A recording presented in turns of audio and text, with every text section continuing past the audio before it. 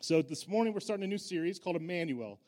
We're going to work it through some Isaiah passages. Now, I'm not the Isaiah expert at all.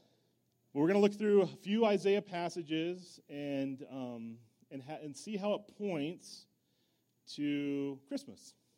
This morning we're going to start in Isaiah chapter 7, verse 14. One verse. And I searched how many guys, I searched out there to see if any guys preached on the virgin birth. I'll probably say virgin in this particular time together 50 plus times. If you have to answer the question when you get home, I'm sorry. What's virgin mean, Mom? What's virgin mean, Dad? So I've tried to figure out another way to say it, and I will take suggestions right now. We can have open forum. What's a better way to say it? But essentially what happens is if you go out and try to listen to messages or preaching on the virgin birth, which is a core belief that we have as Christians, if you go, people don't preach on it. And I don't know if it's a fear of talking about virginity in church or if it's like it's hard to preach on because it's actually an academic endeavor, really. And usually in academics, we don't try to do it from the front of a church service. Preaching is usually to try to inspire, to encourage, to help you to spur on your growth so that when you leave this place, you're excited about digging into Scripture, you're excited about exploring Scripture, and the things I read out there and see out there and listen to is all academic about the virgin birth. Well, the truth is, I think there's a piece of the virgin birth in my mind that preaches really well. And I'm going to give you the most important part of this entire message. It's at the very end with the conclusion. God does the impossible. That is, God does the impossible, and we are asked to believe that. God does impossible things over and over and over and over and over again. And one of the most incredible, impossible things which we believe in the Christian faith is that Mary conceived by the Holy Spirit. I'm going to read our statement of faith in the Christian Missionary Alliance, which matches virtually every evangelical denomination out there. It says this: Jesus Christ is the true God and true man. He was conceived by the Holy Spirit and born of the Virgin Mary. He died upon the cross for the just and the unjust as a substitutionary sacrifice. And all who believe in him are justified on the ground of his shed blood. He arose from the dead according to the Scripture. He is now at the right hand of the Majesty on high as our great high priest. He will come again and establish his kingdom, which we talked about last week. A core part of our belief system is that Jesus was conceived by the Holy Spirit. How many grew up in a more traditional church where you said the Apostles' Creed on a Sunday morning? Anybody do that? Yeah. Or the Nicene Creed on a Sunday morning. It states in both of those creeds that Jesus was conceived by the Holy Spirit.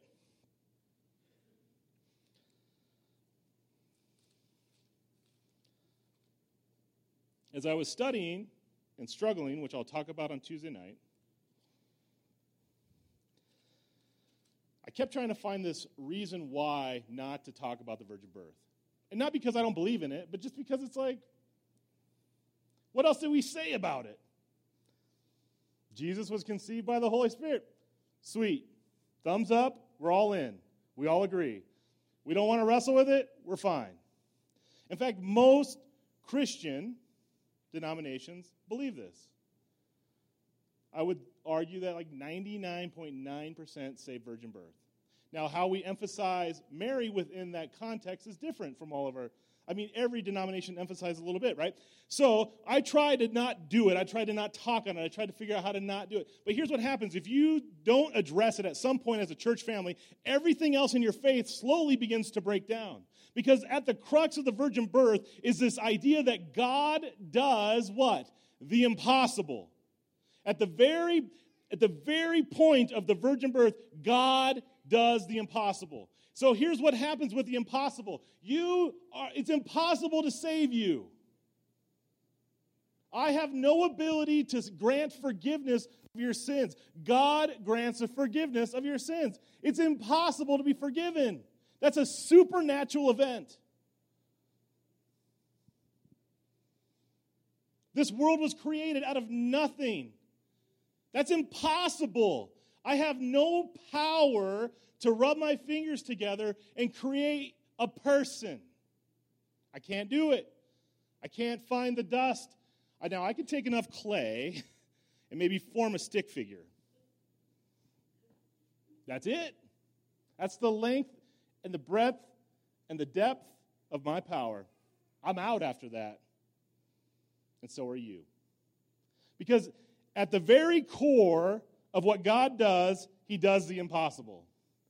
And I want you to walk away saying, yes, I believe that. God does the impossible. Because as soon as you start to buy into that, I'm preaching the conclusion already. As soon as you start to buy into that idea that God does the impossible, when you then begin to look at your marriage, you can say, God can do impossible things in my marriage, do possible things that feel impossible right now in my marriage. When you look at your kids, you can say, God can do possible things through an impossible kid right now in my family. When I look at my checkbook, I can say, God can change the way my checkbook looks. And it feels impossible, but it's actually possible because God has his hands on all that we do all the time. And here's one of the big clues into this idea that God does the impossible with the virgin birth. He initiates.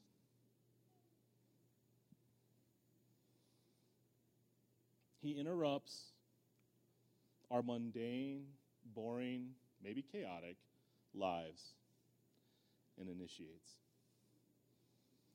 Not to make you feel better or perfect or whatever, but to accomplish his purpose. That's exciting.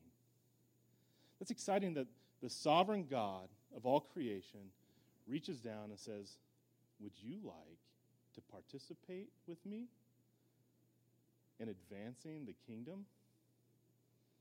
And we get this wonderful opportunity to go, I want to be part of the impossible. That's why the virgin birth is exciting. Because if you look at Mary's response, you look at the whole situation inside of that, I don't know if she got the option to go, nah, take this thing out of me. I'm not sure that happened. But she immediately recognized that God was doing something supernatural, extraordinary, impossible in her. And she got to go, yes, I will worship you. And I'll do whatever you ask. I'm going to step into this journey in faith.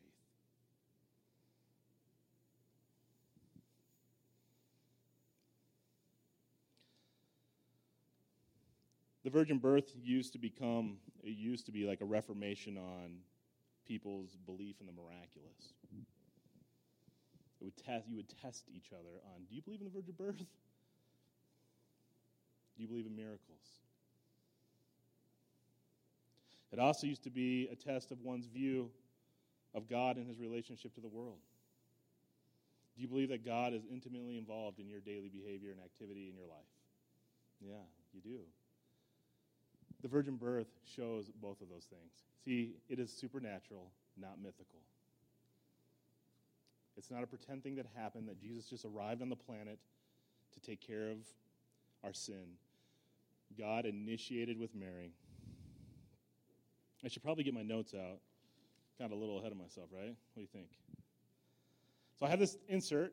It has some fill in the blanks. I'll try to go with you a little bit. I might just get rolling again, but the virgin birth matters. And I think at the key of this, the virgin birth matters because it is God initiating his plan of salvation. And then when you really get into the nitty-gritty, the Bible told us it happened. Isaiah chapter 7, verse 14. I haven't read Scripture yet. I've just been doing my own little thing up here. Let's look at what the Word says. Isaiah 7, verse 14 says, "Therefore the Lord himself will give you a sign. Behold, the virgin shall conceive and bear a son, and shall call his name Emmanuel." Emmanuel means what? God with us. Now this verse has like double prophecy meaning. If you really want to get into the text, I don't want to. But there's a lot of stuff happening here with Ahaz. There's actually a fulfillment of this prophecy once, and then it happens again later on with who? Jesus. So there's two things that are happening. We're not going to dig into the Ahaz portion. We're going to focus on the Jesus portion because why? It's Christmas. So we're going to focus on Jesus. There will be a time and a place where we can wrestle down, and maybe I'll throw it into one of those Sunday school classes where you have the time to parse out and look at and not and just kind of dissect a section where we can wrestle with what happened here in Isaiah 7:14, where Ahaz is given this promise, and God fulfills it and takes care of it and does the thing he said he's going to do. But he also is saying, I'm going to do this other thing. And this is the idea that happens all through Isaiah. There's so many reverberations, echoes, foreshadowing of this man called Jesus, Messiah. Messiah is coming. Messiah is coming. Messiah is coming. That's what Isaiah the prophet does over and over and over, is remind the people that Messiah is coming, the one who is going to bring order back to the chaos, the one who is going to make the lion lay with the lamb, the one who is going to pay the price for our iniquities, the one who's going to restore order to the kingdom. Messiah is coming. And verse 14 of chapter 7 is this foreshadowing of a very, very specific detail about Messiah. And that is, behold, the virgin will be with child.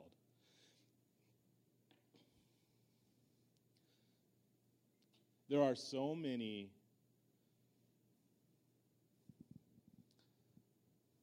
mythologies based on that one line, behold, the virgin will be with child.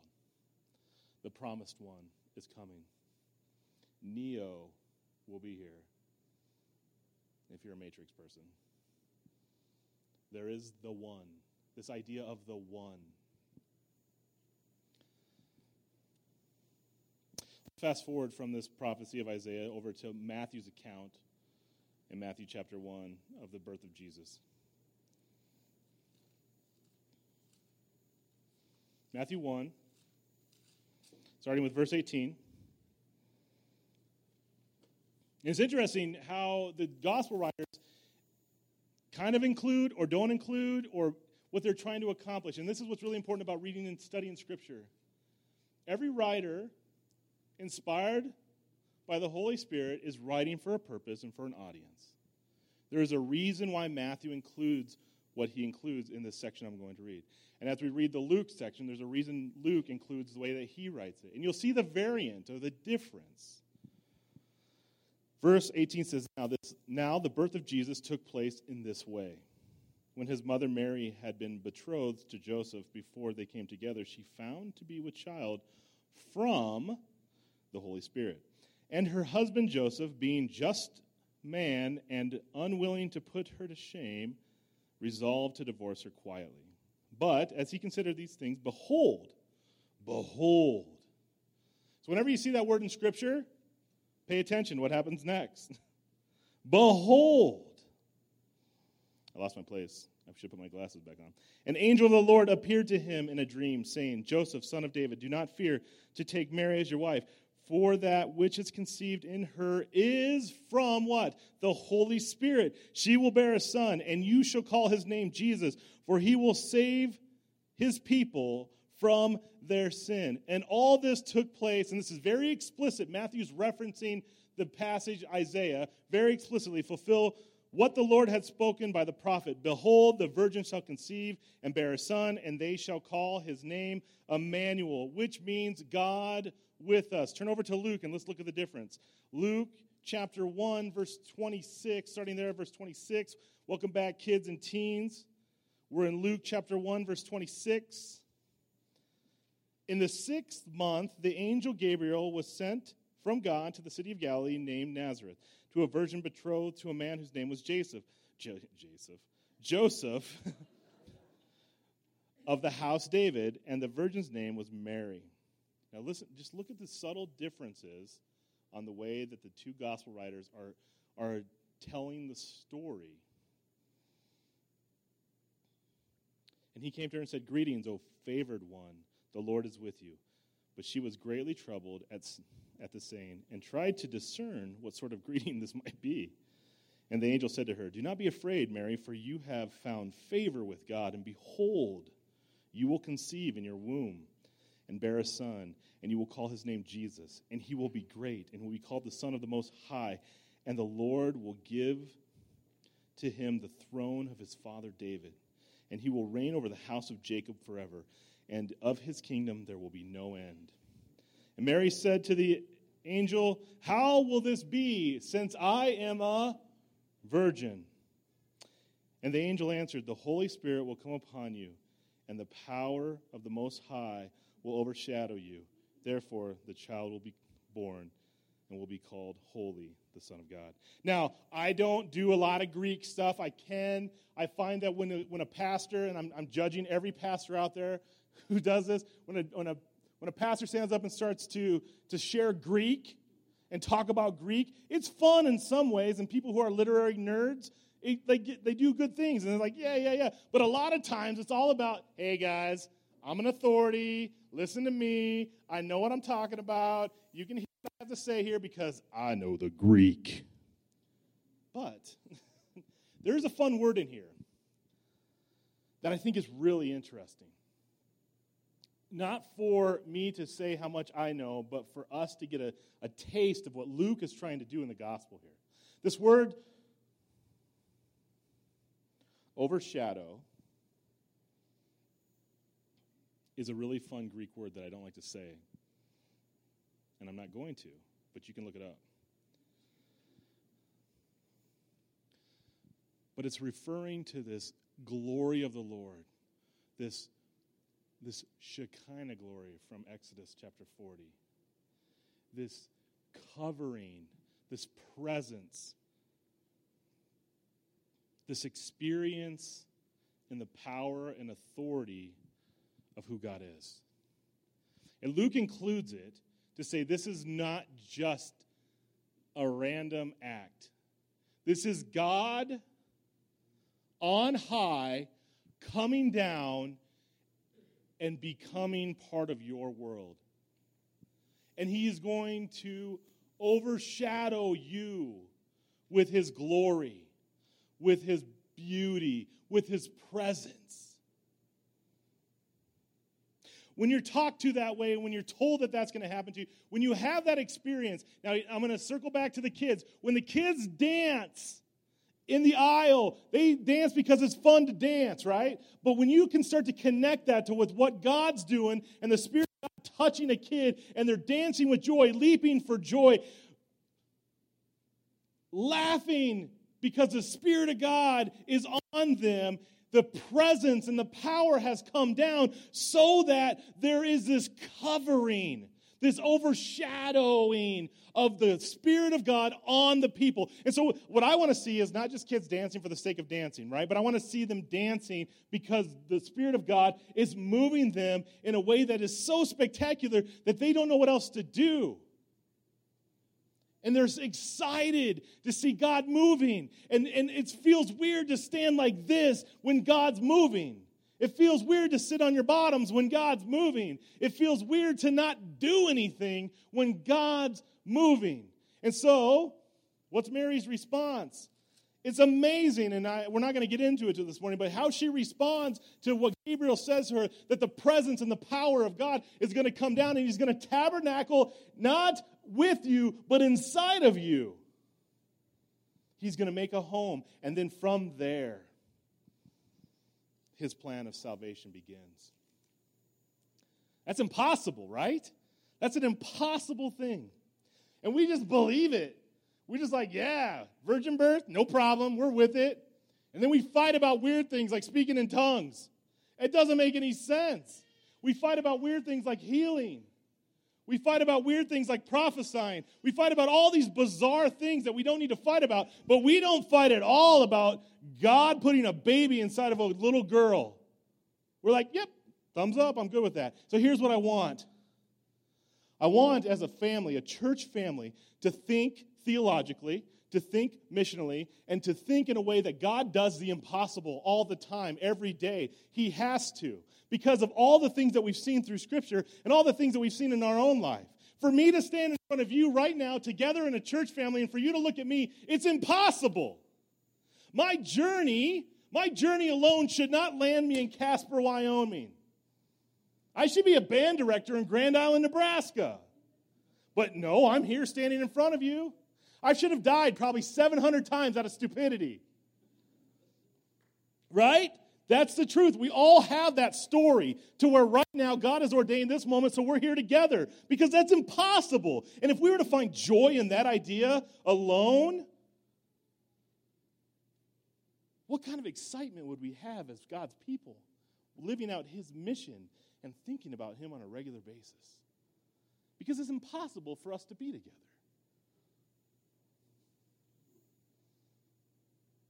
That's what God does every day, every single day.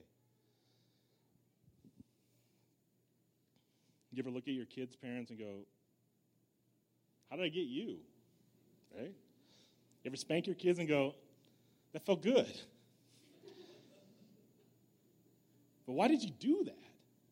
But then you have this sweet moment after you discipline your child where they acknowledge that you're authority and that you love them, and they change their behaviors and they become little followers of Jesus because of how you've taught them.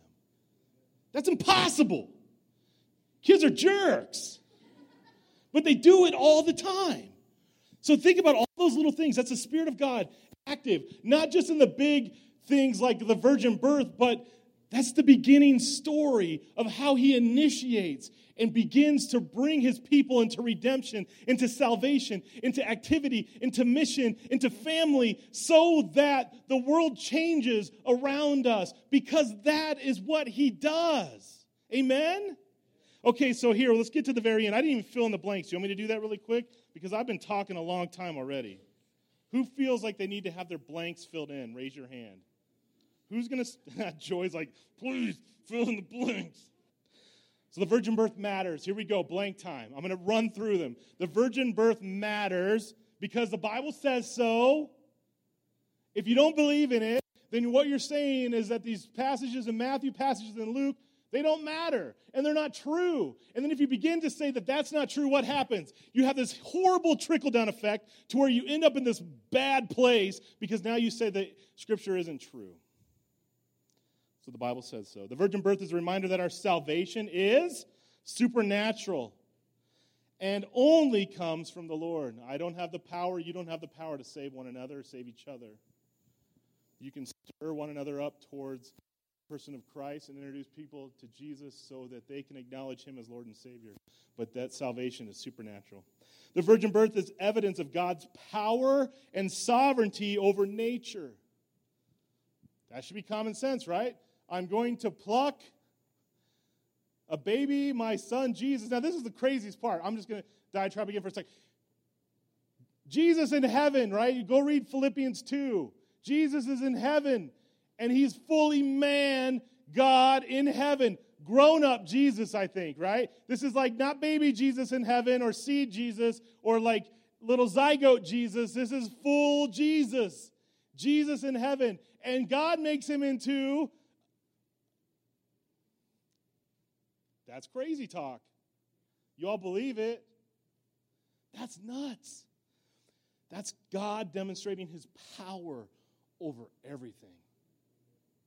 Everything. I can even make my son, Jesus, who's going to die for the world, into baby Jesus. So who has the tradition of like putting baby Jesus in the manger on Christmas morning? Anybody do that?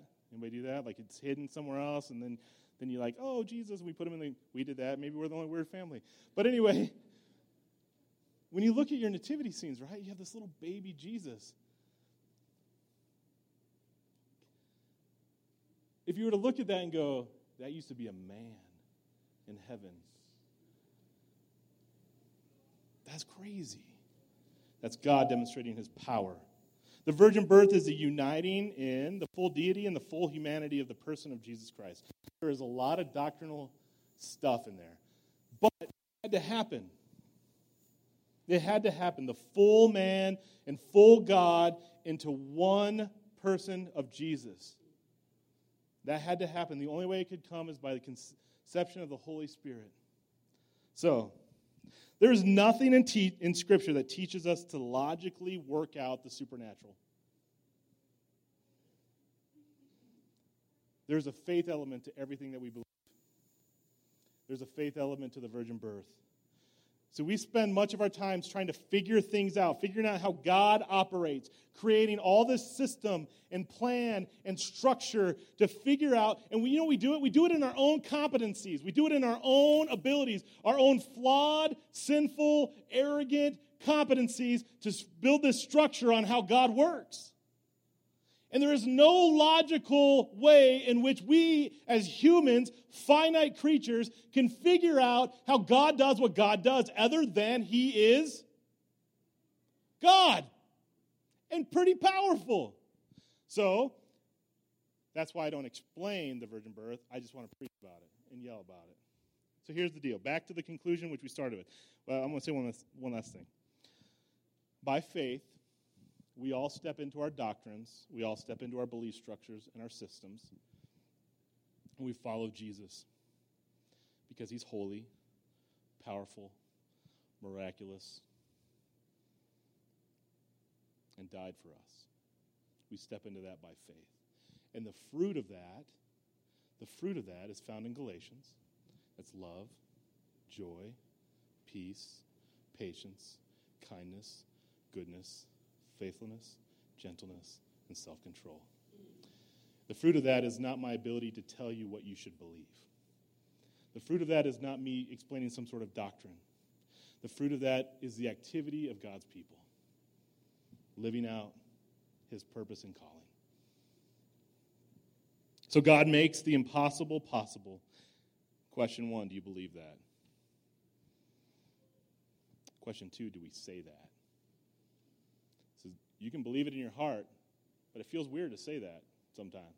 Just like it feels weird to dance in the aisle. Just like it feels weird to be a kid again. Just like sometimes it feels weird to pray at the dinner table when you're at Wendy's.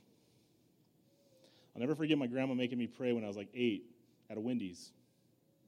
And it made me mad because I was embarrassed. Because my grandma, when she would pray with us in public, she would pray like this: Dear Lord.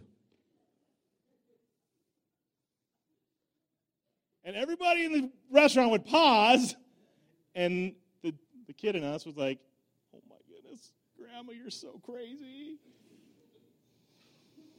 I hope all of you have grandmas like that. But are you willing to say that God does the impossible? Are you willing to say with your life that God does the impossible? Are you willing to live out in a way that where you can show people around you, you can show your neighbors, you can show your coworkers, you can show your kids, you can show your peers, you can show that you live a life that says that God does the impossible? That's hard sometimes.